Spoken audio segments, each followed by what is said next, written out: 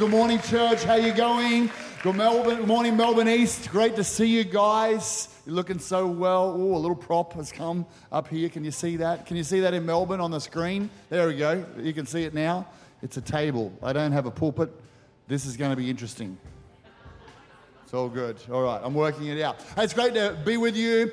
Great to have our online location with us as well. And it is Vision Sunday for our church. And so before I even kick off, I just want to pray, and then we're going to get into the Word of God and talk about some exciting things that we've got ahead for this year. So Father, we thank you that this is your church, that Jesus, you said you would build your church, and we thank you for the privilege of co-laboring with you in building your church. Lord, we commit our year to you. We commit our ways to you. We commit all that we do to you. We pray that you would move in our midst, that you would come, that you would help us, that you would help us to make disciples.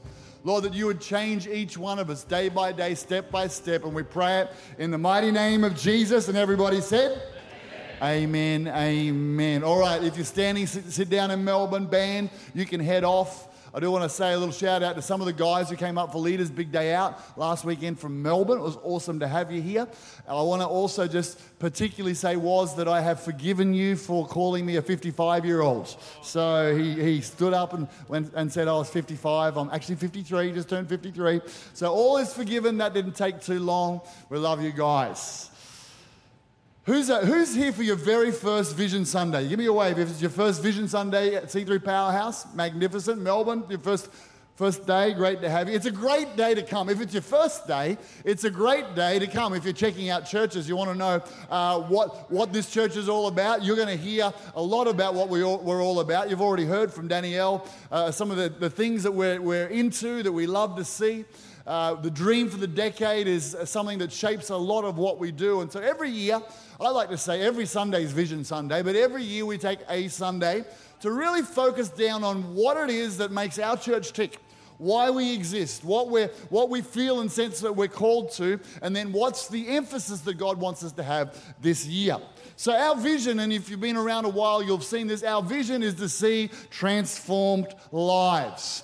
You've just baptized in Melbourne 3 people. I read Shari's testimony of her story of coming into church via an online dinner party. That'll fit in really well today to what we're talking about. We've heard here from Ann Bowman about her story and how Jesus has healed her after all the damage her son Dan did to her life. It's remarkable. I mean, no, just kidding.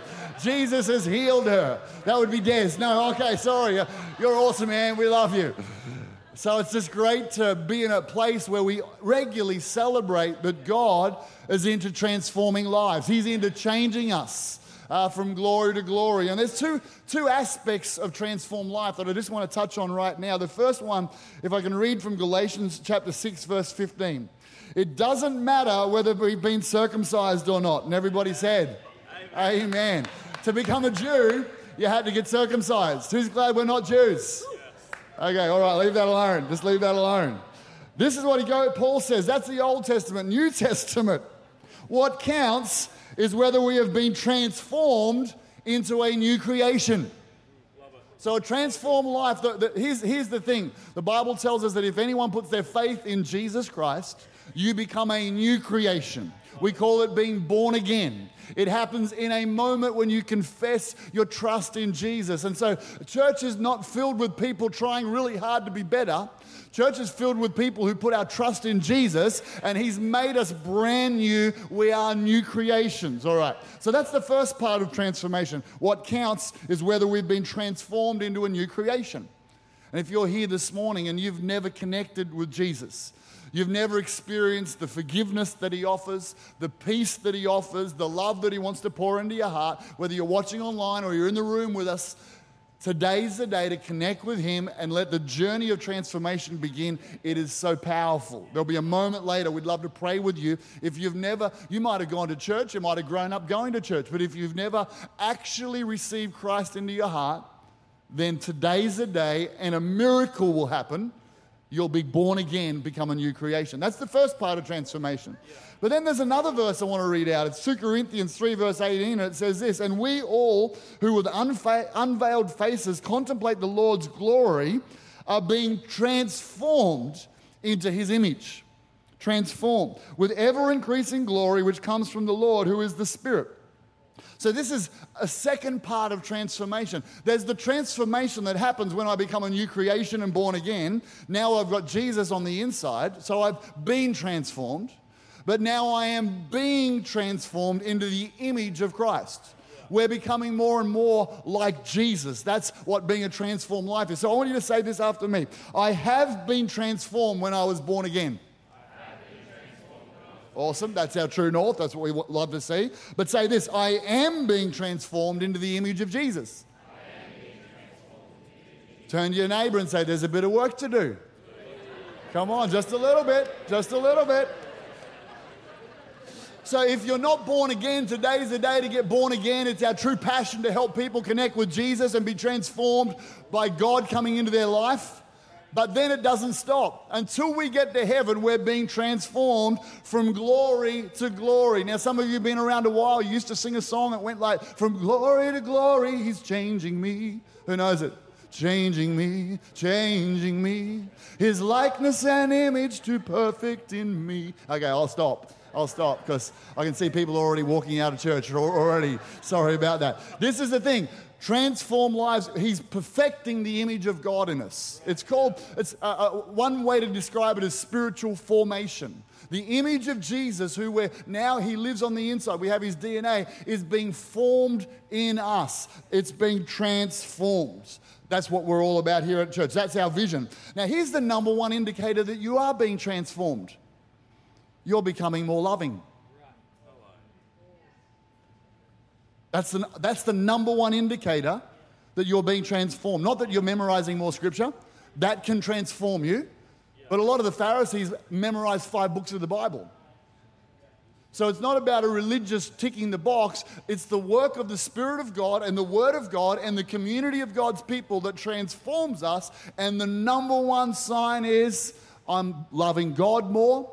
I'm loving my family more. I'm loving my enemies more. I'm just becoming a more loving person because that's who God is. Give me a wave if you've become more loving since you met Jesus. Give me a wave if you've got a little while to go still. Come on, be honest today. All right, I'm in a church full of truthful people. So that's us. By this, Jesus said, will they know that you're my disciples if you have love for one another. Love. I won't go. All right, so here we go. Moving along then. So we're part of a movement called C3, a global movement called C3, led by Pastor Phil and Chris Pringle. It began in 1980, and now there's over 600 churches all around the world that are meeting together in May in Singapore. So Pastor Phil and Chris oversee our church. They visit us regularly.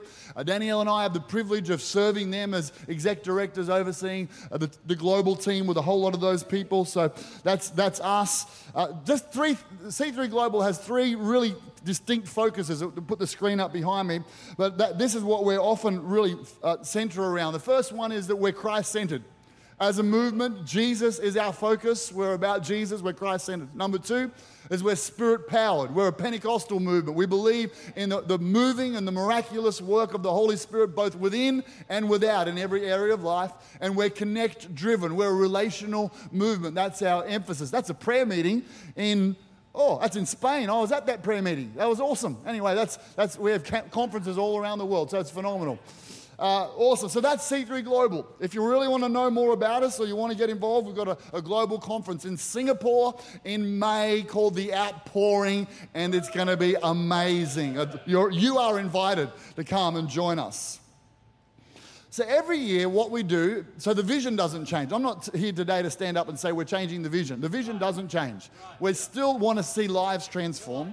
We still want to see our friends, families, neighbours and people of Melbourne and the Sunshine Coast and all around the world online come into faith and knowledge of Jesus Christ. That's our true north. And we still want to create an atmosphere where you and I can be transformed into the image of Christ and be changed, because as that happens, it affects our whole life. Our family, our work, our health, our emotional world, everything gets transformed, our purpose, everything. So that doesn't change.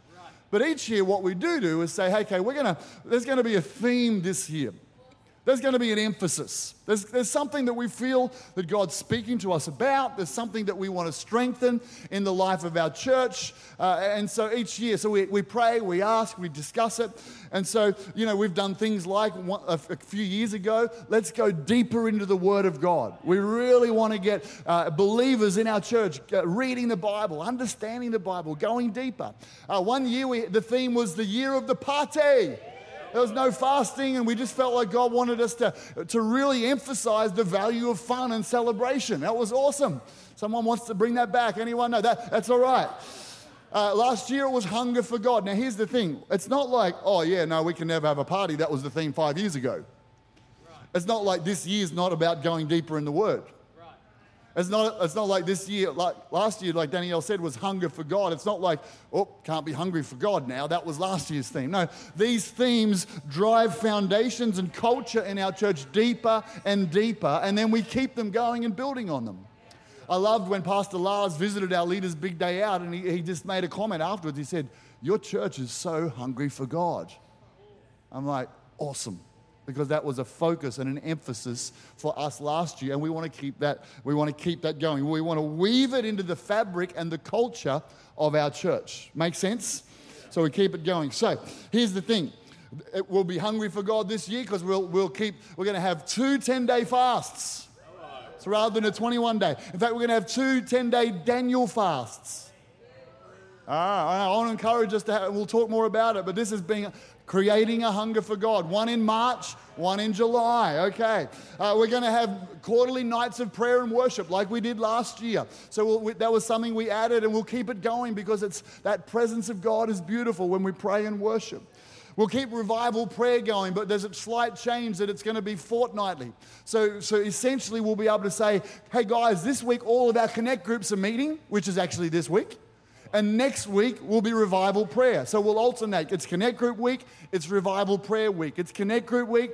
These are things to keep the hunger for God stirring in our church. All right. So this year, we particularly felt like God gave us a verse for the year, a Bible verse. So Melbourne, there's a Bible verse, and I want to read it out to us. And out of it will come our theme, but the overall Bible verse is something that we believe God has for us very clearly. The pretext to it is Acts chapter 2, verse 41, the day of Pentecost. And it says, those who believed when what Peter said were baptized and added to that church that day about 3,000 in all. Wouldn't that be a cool day? I mean, our vision is one day, whether it's this decade or the next day, we'll see 1,000 across a weekend. That's our dream. These guys had 3,000 on the first day of the church being born. Maybe we need to lift our sights a bit higher. But anyway, so this is now a church in revival. The church is on fire. There's a revival happening in the book of Acts. And in the next verse, we find out what a church in revival looks like. Because sometimes we go, if we have revival, does that mean we're out 7 nights of the week with 5-hour prayer meetings until midnight? It'll be exhausting. We don't want revival. But revival is an outpouring of the Holy Spirit that leads to a particular pattern, which we'll find in our verse for the year. It's Acts chapter 2, verse 42. Let's have a look at it together. It says this: all the believers, everybody say all. Good job, Melbourne, I can hear you. All the believers devoted themselves, say devoted themselves, to the apostles' teaching and to fellowship and to sharing in meals, including the Lord's Supper, and to prayer. This Bible verse gives us an indication of the emphasis and the priority of the New Testament church. And then this theme runs all through the letters of Paul, all through the New Testament. And so there's a few things I want you to note. It was they devoted themselves. They weren't dragged into it. They weren't made to do it. There wasn't a rule. When they got filled with the Holy Spirit, something on the inside of them caused them to be devoted to these 4 things. And I want to say it this particular way. This is disciples of Jesus. I've got a little screen that we'll put up there. Disciples of Jesus are devoted to these things. They're devoted to the Word of God. That's what the apostles' teaching was. They didn't have a New Testament, so they had the apostles' teaching. So a disciple of Jesus, a fully devoted disciple of Jesus, is devoted to 1, the Word of God. This is how you become a great disciple. Number 2, they're devoted to the people of God. You can't be a Christian on your own effectively. A disciple is devoted to God's people. The third thing is they are devoted to the presence of God. Presence of God is experienced through prayer and through worship. So this was the devotion of the early church. And then right in the center, because they said they had fellowship and meals, but regularly they would have communion and remember the Lord's, what Jesus had did at the cross. The center of all of their fellowship was remembering the cross. So if you're a disciple of Jesus, then this is a good thing to ask. Am I devoted to the Word? Am I devoted to God's people? Am I devoted to the presence of God through prayer and worship? And is the cross central to all I believe in? So this is the theme we'll continue, and you can see, okay, so a couple of years ago, our theme was deeper in the Word. That's one of those devotions. Last year, our emphasis was hunger for God. That's the presence of God. That's last year. So this year, we're meeting in the middle around our theme, and it's going to be called Devoted to Hospitality. Devoted to hospitality. Okay. All right. So let's talk a little bit about what this means. Like, I've done this little study on being devoted to hospitality, and we already know God's a pretty significant coffee drinker because he does have a whole book of the Bible talking about it. Hebrews. Come on, that's not too bad. That's the warm-up kind of vibe. A side note, I did read about the shortest man ever in history. He was one of Job's friends. You know why he was the shortest man? His name was Bildad the Shuhite. It was like a Shuhite. Okay, all right, sorry. All right, thank you, Isaac. I appreciate the groans coming from everybody.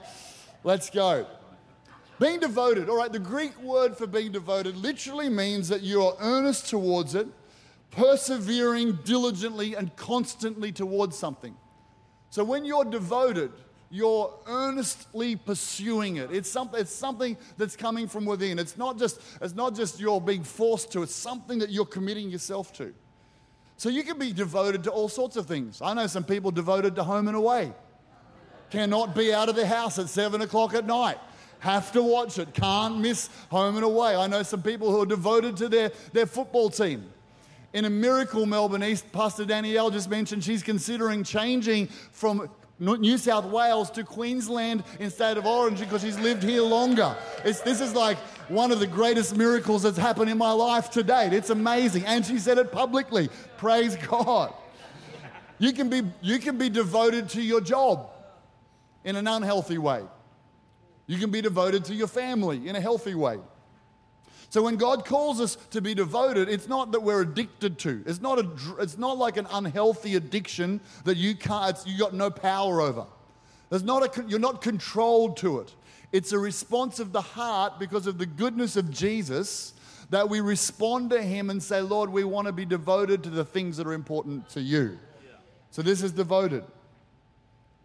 So the New Testament church, they were devoted to hospitality. Let me just read a couple of verses. When God's people are in need, Paul says in Romans, be ready to help them. Always be eager to practice hospitality. Most important of all, continue to show deep love for each other. Remember, we're devoted to God's people. Deep love to each other. For love covers a multitude of sin. Cheerfully share your home with those who need a meal or a place to stay.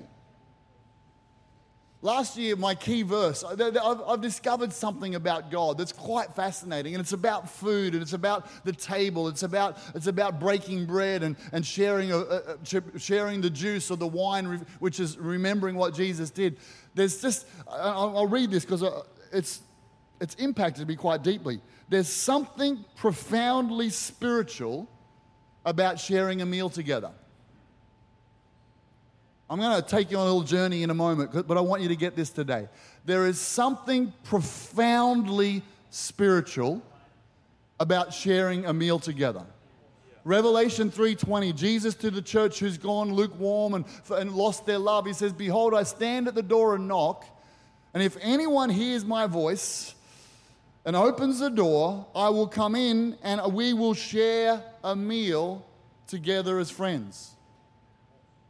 What a thought that Jesus' greatest desire for Christians, his children, who can lose their first love, is that he wants to come into our heart, and the analogy of fellowship or intimacy that he uses is sharing a meal.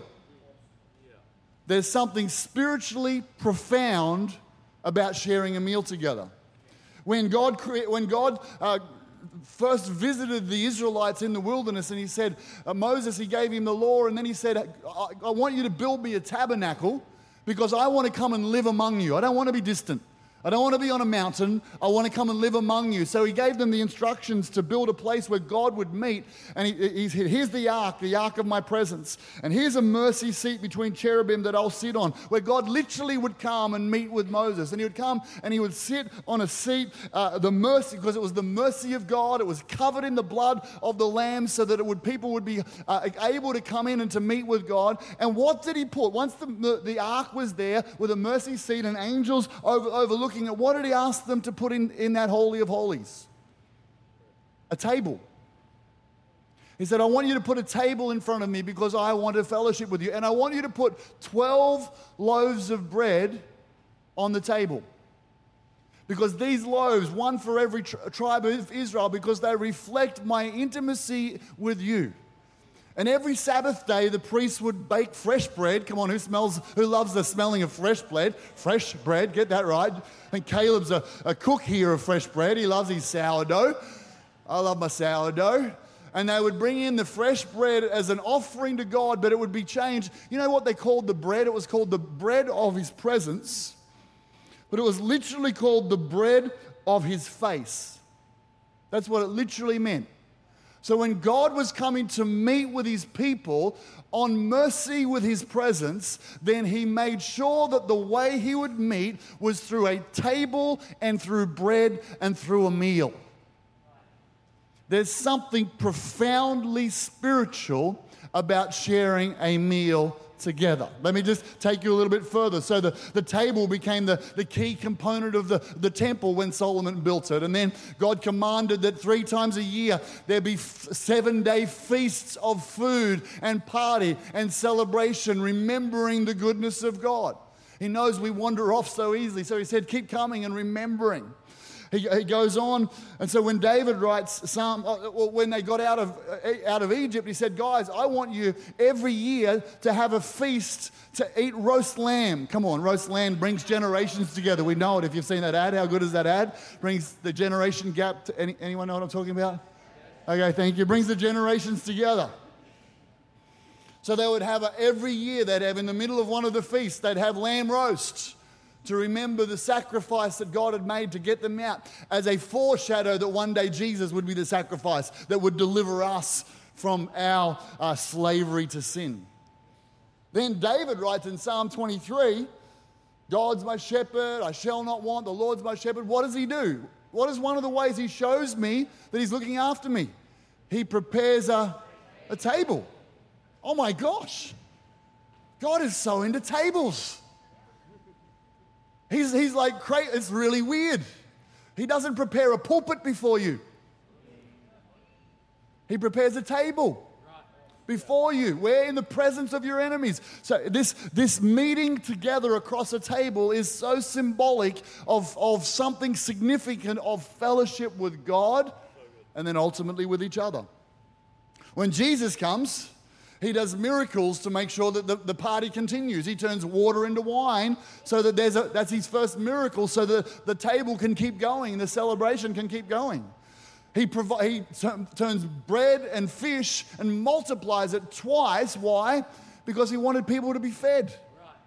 There's something profoundly spiritual about sharing a meal together. Something profoundly spiritual.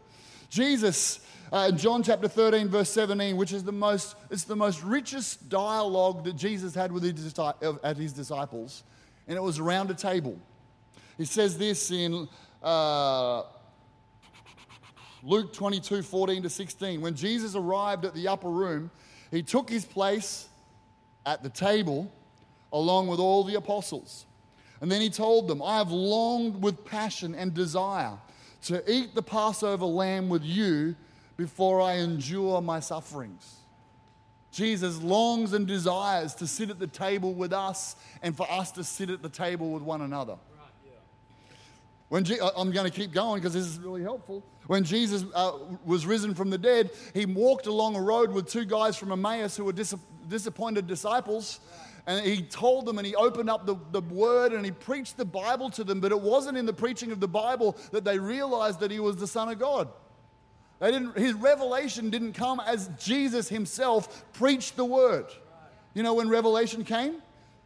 Joining them at the table for supper, he took bread, blessed it, broke it, and gave it to them. And all at once their eyes were opened, and they realized it was Jesus. There's something powerful about the breaking of bread, representative of Jesus' body broken for us. There's something powerful about meals that God has for us. In fact, God says, I'm storing up for you the marriage supper of the Lamb. So when Jesus talks about one day when we go to heaven and the world ends, the biggest picture, apart from being judged for the way we've lived, is there's going to be a big banquet. There's going to be a big feast. Which is kind of good news because that means there's food in heaven. Hopefully without plumbing.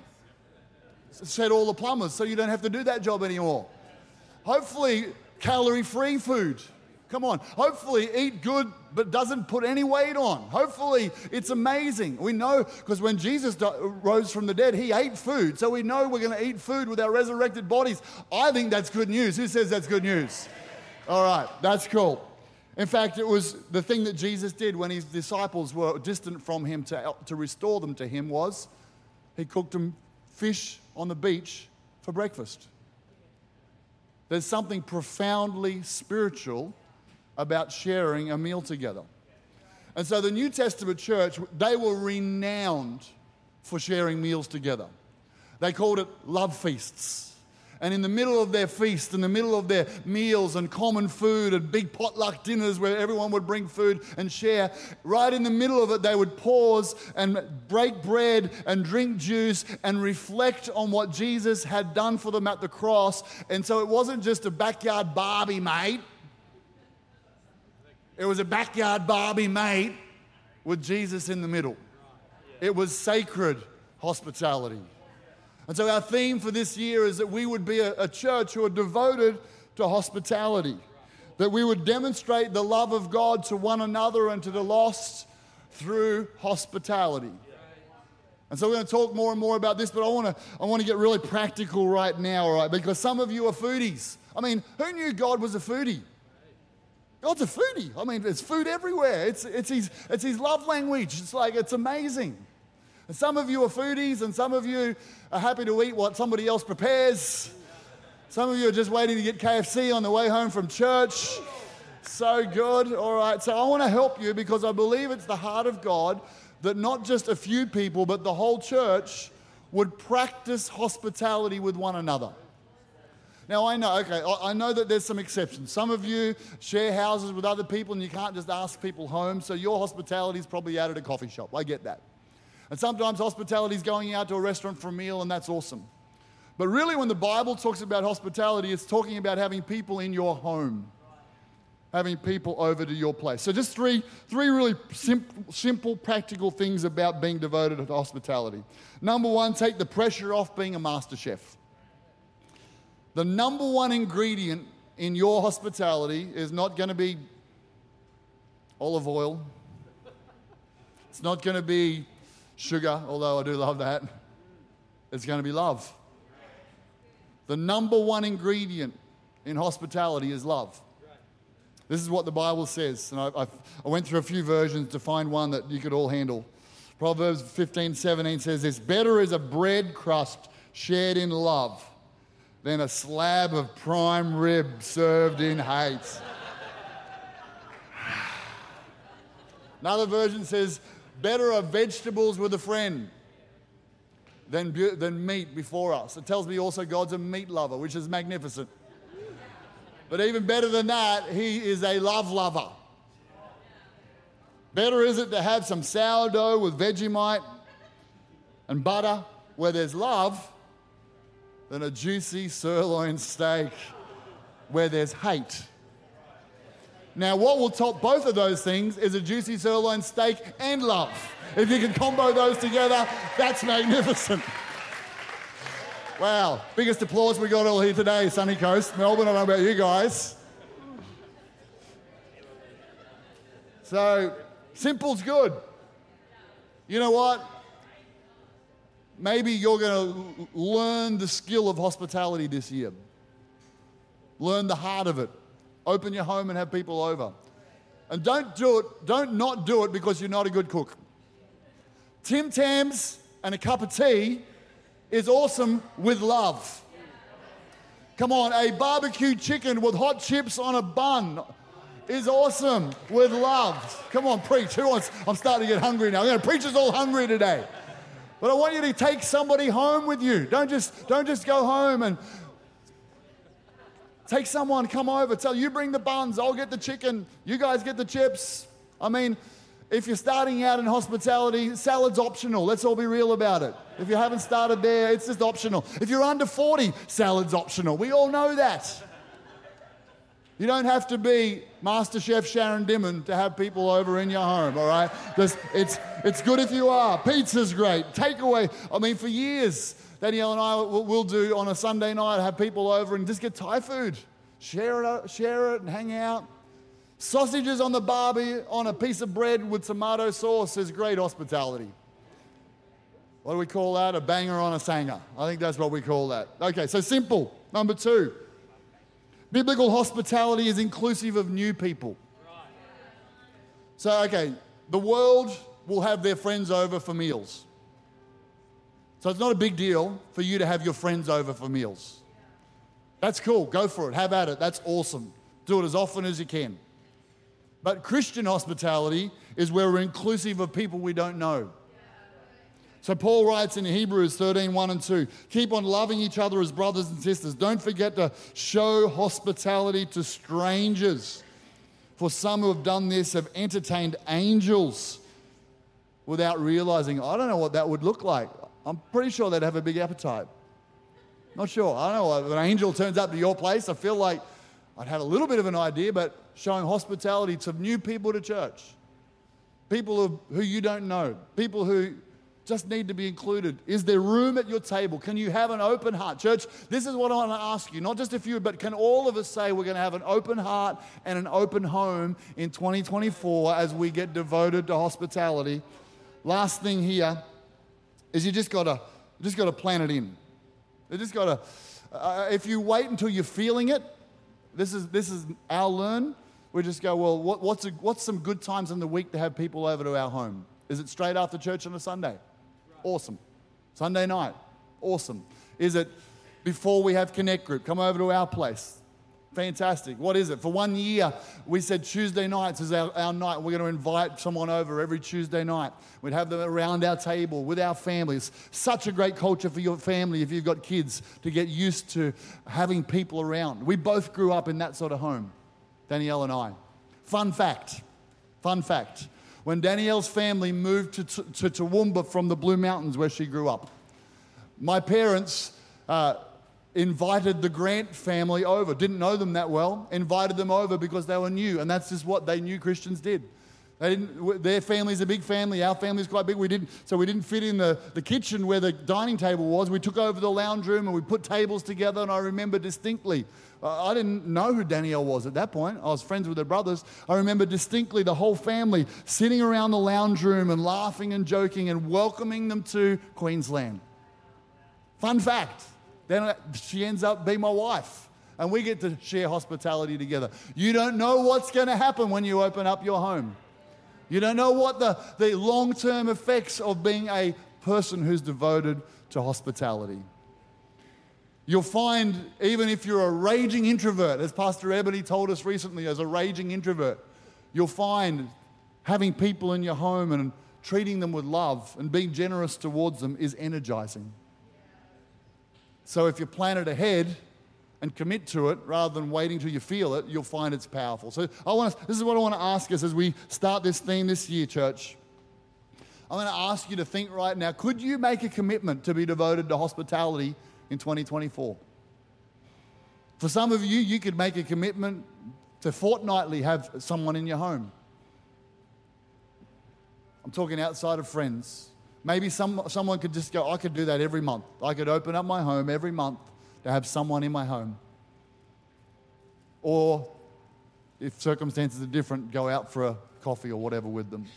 So I'm going to ask you just to think about it right now. Could you jump on board with this biblical devotion in 2024? I'm going to ask you in a moment whether it's a weekly commitment, a fortnightly commitment, or a monthly commitment. I'm just going to ask you if you can say, yeah, I'm going to do that. I'm going to open my home for that. Just going to ask you, Melbourne, here, to raise your hand and say, I'm in. I'm going to be devoted to hospitality in 2024. Would you close your eyes? Father, help us, anoint us, open our hearts to this, I pray. Help us to have your heart, sacred hospitality. So while your eyes are closed and you're thinking about this, if you can commit on a regular basis to have others in your home and be devoted to hospitality this year. Regular could be weekly, fortnightly, monthly, whatever works for you. Can you just raise your hand and say, okay, I'm in. I can do that. We can embrace that. Awesome. Melbourne, just raise your hand real high. It's not a matter of following this up. This is just you saying, yeah, I'm going to embrace this culture. I'm going to ask God to move with us, to have people in our home. Magnificent, so many people. Father, anoint us. Let there be holy, sacred moments as we gather around the table. In Jesus' name, amen. Amen. Fantastic. C3 Pearce, Melbourne East. It's been awesome being with you this morning. I'm going to release you back to the team there right now. God bless you. Have a great day.